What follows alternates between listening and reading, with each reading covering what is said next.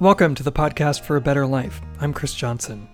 If you're interested, both the book and film version of A Better Life are available at theatheistbook.com. On today's episode, Blurred Lines with Blackline and Blueline. Today's episode is a first for me. I'm having two guests on the show at the same time. Blurred Lines is a podcast featuring conversations between two unlikely people, an African-American in his 20s who grew up on the rough streets of Memphis, Tennessee, and a white police officer originally from Arizona who now lives and works in the greater Nashville area. To preserve their anonymity, they go by the pseudonyms Blackline and Blueline. How do I fit into this? Well, the two of them met and started their friendship at a screening of A Better Life that I did last year in Nashville. So we actually met at your event, A Better Life. One of my professors told me about this showing that was going on at Vanderbilt about atheism. And me just being a curious guy that I am, I wanted to know how did atheism work? Why do people think like that? And I just wanted to know more. And so I went by myself. And Blue was there, and I asked a lot of questions when you guys had had the Q&A, and I guess the questions that I asked was interesting, and you answered a lot of them. And then we went out for a couple of drinks, and me and Blue actually had a nice conversation that night, and we became friends on Facebook. And there was a lot of things that he shared on Facebook that I liked, and there was a lot of things that I shared on Facebook that he liked. And then he reached out to me and said that would you want to go out and have a drink and grab something to eat, because he wanted to pick my brain on some things. And I said, sure, of course. So we went out, and what we talked about was, I never had a conversation with a white person, especially a cop, about the things that we were talking about, first and foremost. And then when I went home, like, I had already wanted a podcast. I just didn't know what type of podcast I wanted, but I knew that I wanted a podcast because I'm a journalist. And then like a couple of days later, Blue posted like this long status. I really wish I could remember what it was, but I can't remember. And I said, yo, I'm going to reach out to Blue. And I'm just going to ask him. If he say no, he say no. It was worth the try.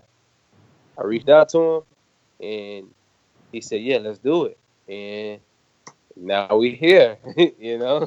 That's great. And how long have you been doing the podcast for? We've been doing this since April 20th. Our first episode came out on 4/20. It's very fitting, yeah. Yeah. That was intentional, for sure. Oh, good. And what caused you to want to start this conversation, not only just between the two of you, but to have it be a public conversation as well? I think Blue is a guy. He is he's a white person that stands out from the norm. When we think of white supremacy, a lot of us black people, we include everybody who's white. We never think about that one white person because even in slavery times, there were white people who would leave candles up in their windows to let slaves know if you were a runaway slave, you could stay here and hide out. I think if we were still living in those times, I think Blue would be one of those people. But now that we're living in 2018 and we can have conversations like that, Blue was one of those people who I just thought our conversations needed to be recorded, because he was teaching me so much about policing, case law, and I also was sharing him about, just about black culture. And I felt like that our conversations just needed to be recorded. And I thought that if people saw that if these two people from two different backgrounds can go have a talk about these situations, then what I think that puts the the responsibility on the people who are listening to actually go out and do the same thing. Let's talk about those backgrounds for a little bit. Blueline, can you tell us a little bit about your background and where you grew up and how you got to be where you are today? So yeah, just to reiterate what Black said real quick, it's thanks to you that we know each other and A Better Life and our mutual friend Cass Midgley.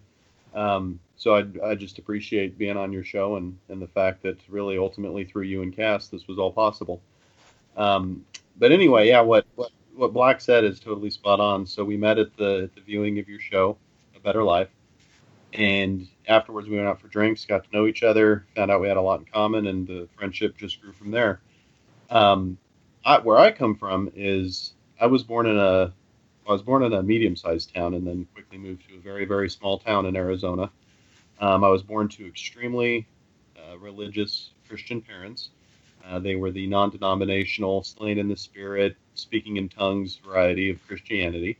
And as all young children do, I, of course, bought it hook, line, and sinker. And I myself became, of course, a vibrant, Bible-believing, non-denominational Christian. Um, I lived that life for about the first 25 years of my life.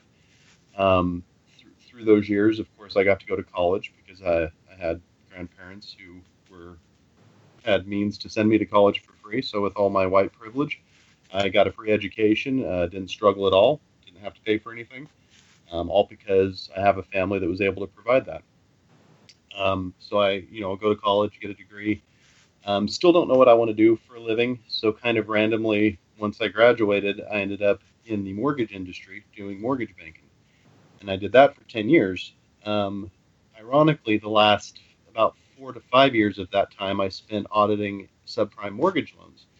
And in 2008, we all know what happened. The economy crashed, and it crashed largely because of the mortgage industry. Well, that left a very bitter taste in my mouth because I had just spent 5 years placing my stamp of approval on a bunch of subprime loans that everybody knew were bad loans.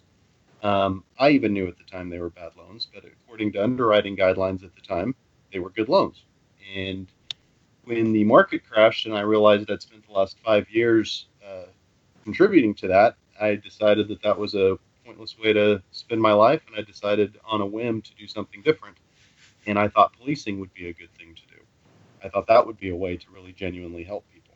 So in June of 2008, I quit mortgage banking and went to the academy and became a cop. During these years, I also was transitioning from the vibrant, born again, Bible believing Christian I had always been into a much more free thinking humanist atheist, agnostic, whatever term you want to throw on there. That was not a quick process, obviously. That took some years. But I was also moving away from the way I'd been raised to think and was beginning to think on my own. And where I find myself today is much more agnostic atheist. Well, fast forward to 2018, I've now been a cop for 10 years, and I'm basically right back where I was when I was a mortgage lender. I've now got some hindsight, and I've learned that while my intentions were good, I chose a profession that doesn't necessarily always lend itself to truly helping people. Policing can be a very noble and good profession, but because of certain laws and the ways that policing is done in America, it's actually extremely damaging. And I'm now right back where I was, kind of fed up with ways that I've contributed to a broken system. And so, within the last, I moved from Arizona to the South, and when I got to the South, my eyes were kind of opened to some racial issues that I was not privy to in Arizona. All the while, Trump becomes president, and racism just explodes. And over the last 2 years, I've become increasingly uh, upset with everything that I've seen. And so that was my impetus to contact Black because I wanted to. This is what I want my cause to be. I want to help. I want to genuinely help people that are the most disenfranchised, and there's nobody more disenfranchised than Black people in America. But I wanted to really genuinely do it for the first time because I got into mortgages with good intentions, and that didn't pan out. I got into policing with good intentions, and in many ways that hasn't panned out. So I really wanted to genuinely help, and I'm not. I'm white. I have white perspectives. I come from a white background. So what do I know about what the Black community needs from me? I don't know anything. I need to learn from the Black community. So that's why I reached out to Thomas about ways that he thought I could help and ways that I could useful. And then he came up with the brilliant idea of the podcast, and the rest is history. What about you, Blackline? Can you tell us a little bit about your background? Where did you grow up, and what was that experience like to get you to where you are today? Yes, sir. I grew up on the south part of Memphis, borderline of Walker Homes and the White Haven area. Most people call it Black Haven just because of the area. So many black people. But I grew up Church of Christ. I grew up. My mother, and my auntie and my grandmother basically raised me. My dad lived on like the other side of town. He lived in like the north part of town, and he eventually went to the Cordova part of town, which is kind of like the nice area and things like that of Memphis. He was just doing his own thing, not to like discredit my dad or anything like that. He was in my life, but I was mostly raised by my mother and my auntie. My grandmother died when I was about 5, so I didn't really get to know her a lot. But we was mainly raised Church of Christ, and I don't know if you guys know about Church of Christ, but Church of Christ people believe if you don't go to that church, then you're still going to hell. They believe that's the church that Jesus basically wanted everybody to go to, and if you don't go there, you're not going to heaven or you're not saved. Growing up in South Memphis was rough. You seen a lot of things that went down. You seen a lot of killings.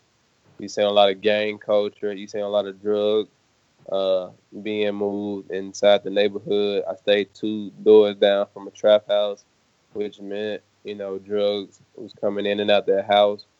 Uh, but I learned through that culture how to just maneuver through life. Period. I learned how to mind my business.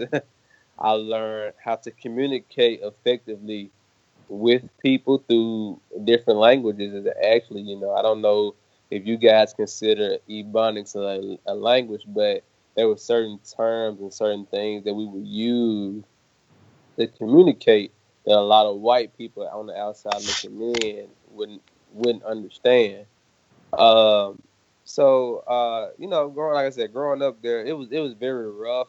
But it it just made me who I am today.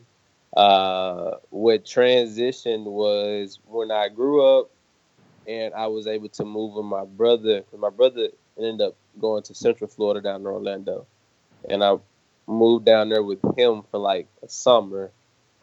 And when I moved down there for a summer, I realized how different it was from South Memphis, and I realized how people talk to each other and things like that, how they communicated. So I started to learn about just giving off uh, just positive energy from that area because people were so nicer from in the Orlando part from the South Memphis part. 'Cause there's a lot of hatred in that environment. And so when I learned that, when I went to this Christian school that I went to, I started to learn that everybody's different and everybody grew up different and things like that. And so that just started to spark my interest in a lot of different things. And uh, I don't know if that answered your question, but I guess I gave a good brief description. Was it difficult for you not to fall into that culture of drugs in the community? What kept you from going down that path? My mother, she had not a strict like pad on us. My mother was really really cool. My mother had this thing about her where we could communicate with her about things, but we never wanted to disappoint her. Me and my brothers, we had sports was our outlet. We always realized that I ain't gonna say we realized, but we always thought that sports would be our outlet to get money. And of course that didn't happen. But my oldest brother, he's actually playing professional basketball, so he's getting money through that. But I always was just focused on basketball, and like we didn't want to get into the drug game or the gang culture because we didn't want to disappoint our mom. because she was such a cool person that I just felt like the disappointment of her would have hurt us like more than anything. And so you're in school now? Yeah, I'm in school right now, trying to get a degree. What are you studying? I'm studying journalism with a minor in PR. And what are your plans moving forward? My plans moving forward is just to continue to create my own brand, and I got a book that I wrote that I'm trying to like get off the ground and things like that. Um, and just continue to do things with Blueline. Hopefully that pops off. Blueline, it must have been a unique experience for you joining the police force later than a lot of other people, I imagine. Most cops don't have a career before they become cops, is that right? Yeah, very much so. I was always not your typical officer, even before you know, as my career has progressed, I've confirmed that I'm absolutely not your typical officer. But even before that, I knew that I wasn't. Yeah, you're absolutely right. Most people go into policing right out of either high school or college. They get a very early start on it, and they do it for 20 to 25 years and then retire. Um, to this day, my friends back home and my family still almost can't believe that I'm a police officer because it's just never been. I'm just not that kind of person. Mm-hmm. I'm not. I'm not a domineering type personality. I'm not a control freak. I was actually a skateboarder for my entire life. I played in bands, in rock bands, played drums. Um, you know, Historically, skateboarders and cops don't even get along. So I'm a very untypical police officer, and in many ways, not just the fact that I did it later in life, but I think that actually worked to my benefit that I did it later in life because I had a little bit of experience and knowledge that typically wouldn't if you just jumped right into it. It must have been a bit of a learning curve for you, various things that you had to do as a cop. Handling firearms, what was that process like for you? Yeah, I had shot before. I'm not a gun enthusiast at all. If we want to get into that topic, I've got some opinions there. Mm-hmm. I'm not a gun enthusiast. If I was not a police officer, I would not own them. But I had shot. My father had some guns growing up, and my brother had some guns, and so I was not completely ignorant of them. Um, I did. It's really not hard. It's a skill that if you practice it, you get better at it, and most people can do it if they put the work in. And I'm not uncomfortable around them. I just don't care for them, aside from the fact that it's a tool of my trade. Um, like I said before, I was never a typical cop. Prior to becoming a cop, I'd never been in a fight my entire life. That's not how I resolve problems. I think that communication and empathy and trying to understand people is a much better way to resolve things. I don't think violence. There are times for violence, but I think the times are very, very, very few and far between. And I've kind of proven that in my police career. I've been a cop 10 years. I've arrested lots and lots of people, and I've used violent force almost never. I average probably less than one violent force encounter a year, which is pretty much unheard of. Wow. And have you enjoyed the experience of being a cop? Do you want to continue for a long period of time? What is your feeling right now? Yeah, I've enjoyed it. I've learned a lot. Um, we'll see what happens. I want to, there's a lot of problems implicit with policing, namely a lot of the laws that are on the books, drug offenses, for instance. There's a lot of things that are illegal that are referred to as victimless crimes, and the best example of that is drug offenses. Mm-hmm. Anytime anybody is arrested for a drug offense, the victim is listed as society because years ago, I guess we determined that drugs are bad for society. Which begs the question, why is alcohol legal? Because that's also a drug and that's also terrible for society. But nonetheless, um, there are a lot of victimless crimes, and a lot of police officers proactively look to find arrests. But the only arrests that you can really genuinely proactively look for are nonviolent drug arrests. You can't proactively look for bank robbers. You can't proactively look for family fights. You can't proactively look for carjackers. All you can do is drive around, make traffic stops, find the odor of marijuana, search the car, and cite a bunch of people for nonviolent crimes possessing a weed that grows naturally. Um, I think that's problematic. I think there's racial components to that. I think the reason it is illegal to this day is largely racial, and I have a big issue with that. Um, I would like to transition into a more intellectual field of some sort. I hope to get a master's. I've already got my thesis. I just need to do all the hard work to accomplish it. And I would like to transition out of it at some point, but I don't know how that's going to look or if it's even possible. So for the meantime, I'm going to stay in policing and do the best I can to change it from the inside out. What do your fellow officers think about these ideas that you have about policing and the drug war and that kind of thing? Well, I'm in the minority big time, and if I were to voice it too much, I would probably be an outcast and not trusted. So I don't, actually. What I do is I model my philosophies in the way that I treat people and in the arrests that I make and in the arrests that I don't make. And those are the times where I can open up and show them in a very hands-on way the right way to do things. Instead of getting into a philosophical debate, I just behave a certain way. They see it, they ask questions, and that's a much better avenue to communicate these ideas. I don't overtly talk to them about it. In fact, the reason that I'm called Blueline is because I don't want them knowing about my podcast, because they took it, if they listened to it, they would disagree with the vast majority of it and would affect my career. Now, I've been very successful in modeling these things, and I've got my career's going fantastically. Everybody I work with likes me, and I like everybody I work with. And so my way that I do this has been successful so far. And I just hope that I can genuinely make some change. I think there will come a day where I can actually be much more vocal about these things as society kind of catches up, and it's slowly going that way.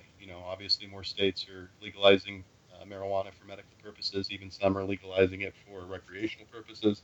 As society changes, then my message will become more palatable, and I think they'll be more open to it. So, Blackline, in the course of your conversations that two of you have had together, has anything that Blueline has said caused you to rethink or change any views that you had? Yes, everything he talks about God.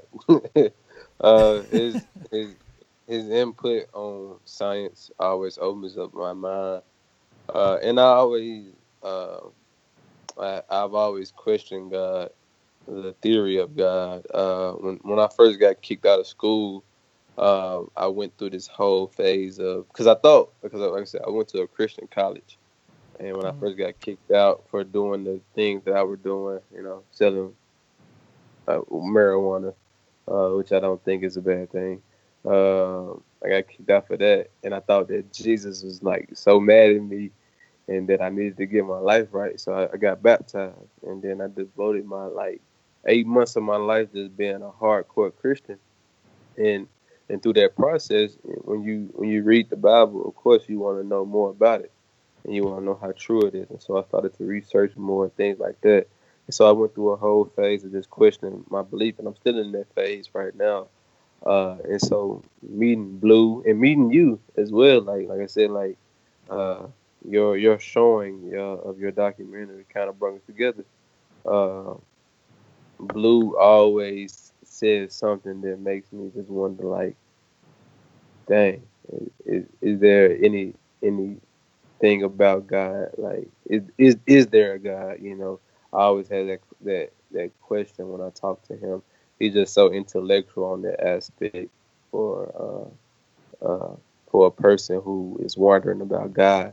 He will make you sick and think about a God. So that's what I will say. Mm-hmm. Did anything surprise you? Him being a cop, that you thought he would be one way, based on kind of your preconception of what cops were like, that kind of changed how you viewed police officers? Yeah, of course. I didn't think police officers like black people at all. I didn't ever talk to police officers. Even if like if that night that I talked to him, if he was dressed in his officer suit, I probably would never say two words to him.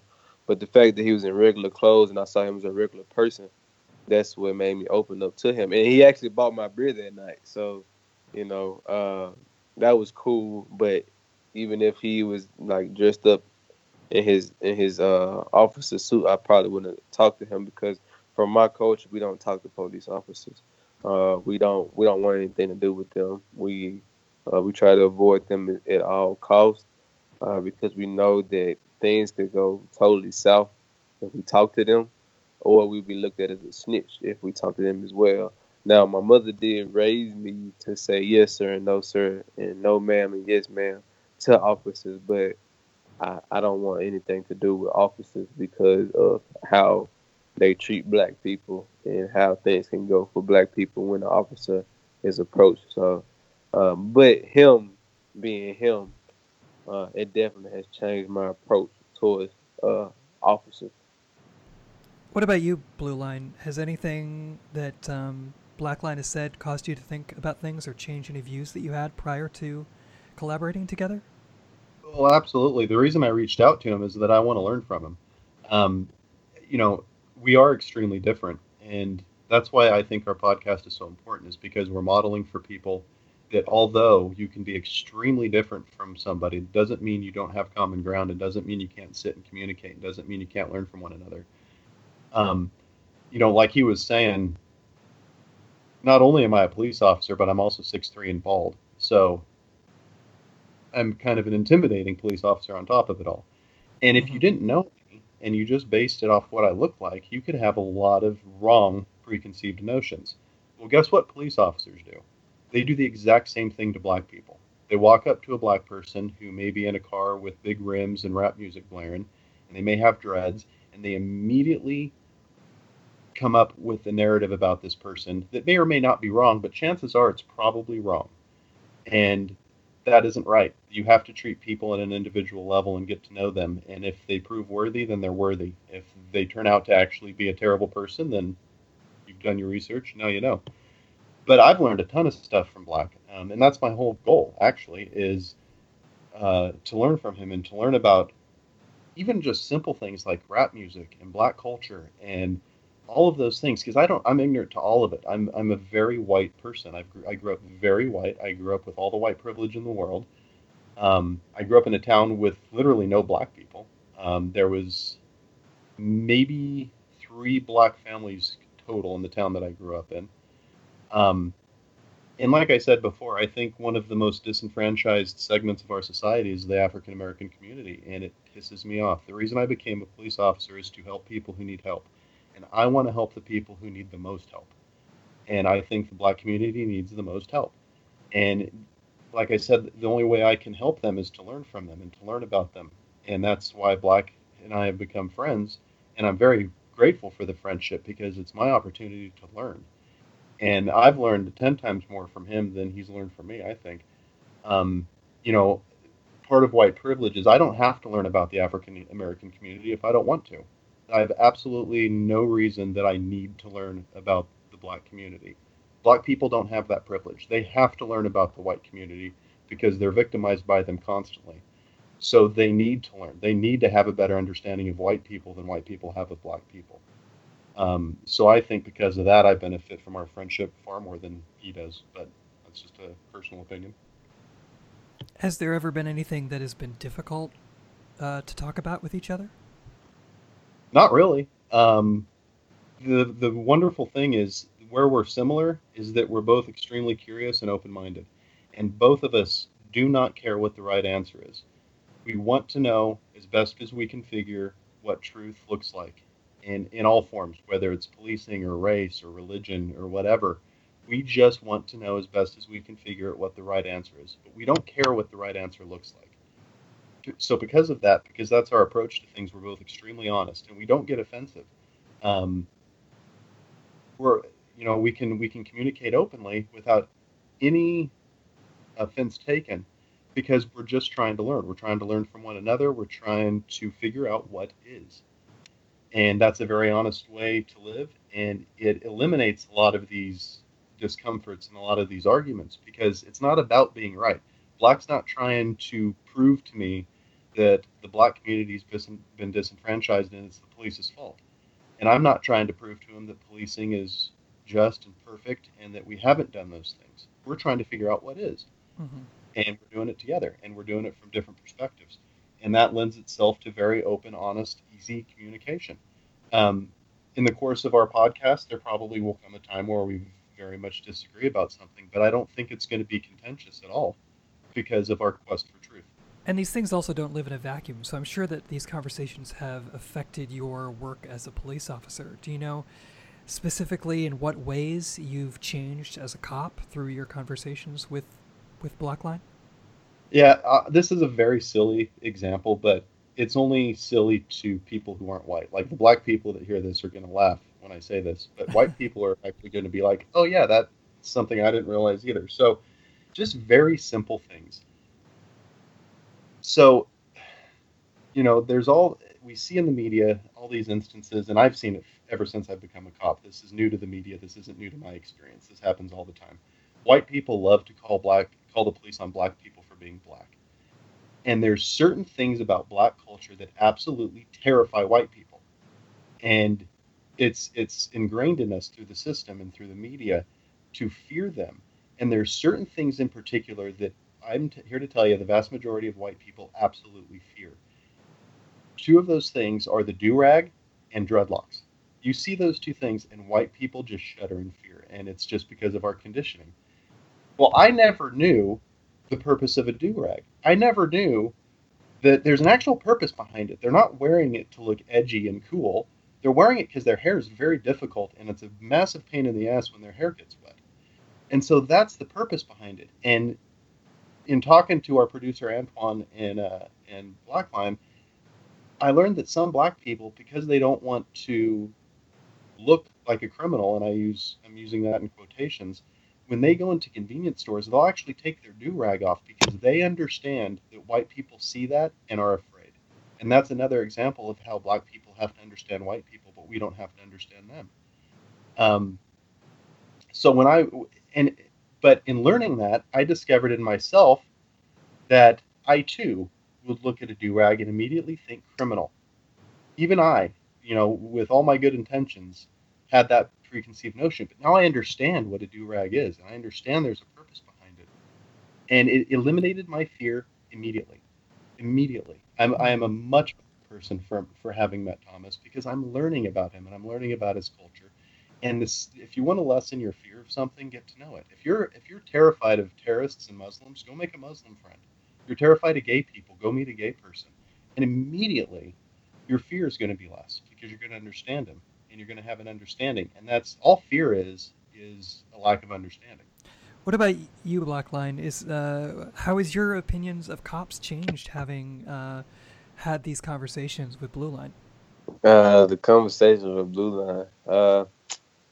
My observation of cops, they haven't changed just yet because he's just one of the few, that I've met that is different from what I see on a normal basis. I'm still seeing black people murdered in the streets on a daily basis from cops. So my view has not changed, and now that's what I'm hoping from this podcast that will change. I'm hoping that a lot of people will listen to the podcast and realize that there is a cop that is willing to speak on these things. But my views for cops has not changed just yet because of the mass majority being killed by cops, and there's nothing done about that. They walk squeaky clean. So my views really haven't changed just yet. Yeah. I mean, the experience that you had throughout your life is vastly different from the experience that Blueline had and the experience that I've had in my life. What's something that you wish more white people understood about the experience of growing up as an African American in this country that you don't think most white people understand? The circumstance that was put up against us when you start from slavery. And then you have you got slavery, you got slave codes, you got Jim Crow, you got civil rights, you have the crack epidemic, you have the 3 strike laws. It's so many things that were just set up against black people that I wish white people would own and realize that this was set up against black people and that it was calculated of how they act now in 2018, and that white people need to realize that is their issue. Um, and I said it before. Tupac said it best that America eats its own babies, and that's what we're literally seeing right now with the whole black community. I know that a lot of people, white people, like to bring up black on black crime, but if I pollute a neighborhood with bad food, drugs, and guns, knowing that they don't have the resources to even get those things, because black people don't own planes, black people don't own ships, black people don't own any type of food. So how are they even getting these type of things in their environment? If I give that environment uh, bad food, guns, and drugs, eventually they'll kill themselves. So I feel like white people need to own up and realize that this is their issue and they need to be responsible for it. So that's just something that I would wish that white people would do. Yeah, and I would piggyback off that and completely agree with them. The reason that I ever reached out to him in the first place is because the Trump administration has made it very obvious how systemic racism is. They don't even make any bones about it. They are just so over the top. And if white people aren't waking up and realizing now what we've done to African Americans in this country and how calculated it has truly been, they're never going to get it. And that's, as far as police and black culture goes, the black culture screaming, you don't understand us, you don't understand us. And the police scream back, well, you don't understand policing, you don't understand policing. You don't understand use of force. And there's just, nobody will give an inch to try to understand the other person. And in one of our episodes of the Blurred podcast, I pointed out that it's not on them to understand policing. It's on policing to understand the black community. We voluntarily did this. We took an oath to serve people. So the impetus is on us to understand them and not vice versa. And that's what I've done. I've taken a step to do that. And we hope to model that. We hope other people will do that. But what white people need to understand is they just need to understand the black perspective and the black experience and understand how calculated it is. And like I said, Trump is just a microscope of that, I think. And it's just become so overt in your face that it sickens me.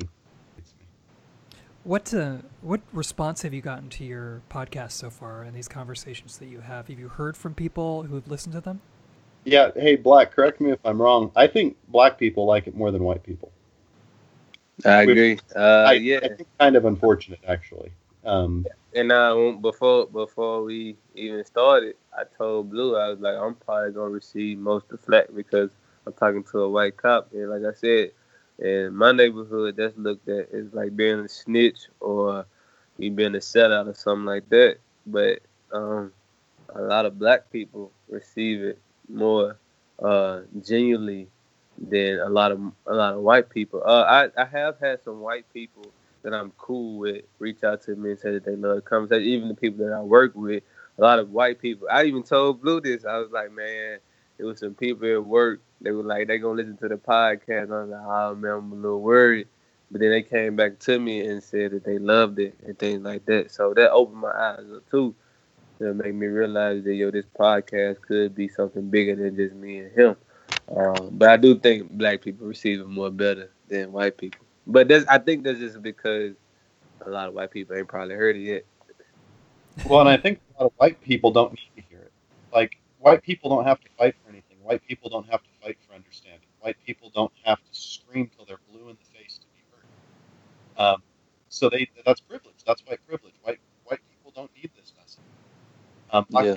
Black people are dying, literally dying, to be understood and to be heard. Yeah. And so when a guy like me, who is not only a police officer, but white as can be, there's just a few people as white as I am. I mean, I've got zero rhythm. I can't dance. I don't know rap music. I'm just white. Like, I'm just bright white. And I'm bald on top of it. When someone like me listens and hears It's a massive relief, I think. And I need to, white people need to stand up and speak for black people, because black people have been speaking for black people for all of history, and a lot of good it's done them. Now, it has done some good. I mean, Martin Luther King and Malcolm X, there's been some very impactful folks. But white people need to get on the bandwagon, and we need to help, who listens to white people? Other white people. So there needs to be more white voices. And every time that a black person speaks up, he's looked at as a person, like a bad person, like Kaepernick. Even Martin Luther King at the time, he was looked at as a person who was horrible to society. But now, 50 years later, people want to give him Martin Luther King Day when they were the same people that murdered him. So that's something that white people just once again need to own up to. Ali, he was a person that would want to fight in white people's wars because he said that this country did nothing for him, and which was true. But nowadays that people want to praise Ali for the stand-up guy he was. But yeah, you have a guy named Kaepernick who is literally doing the same thing, but you turn him down and you don't realize what he's kneeling for. And he's showing you, because people call him the N-word for kneeling.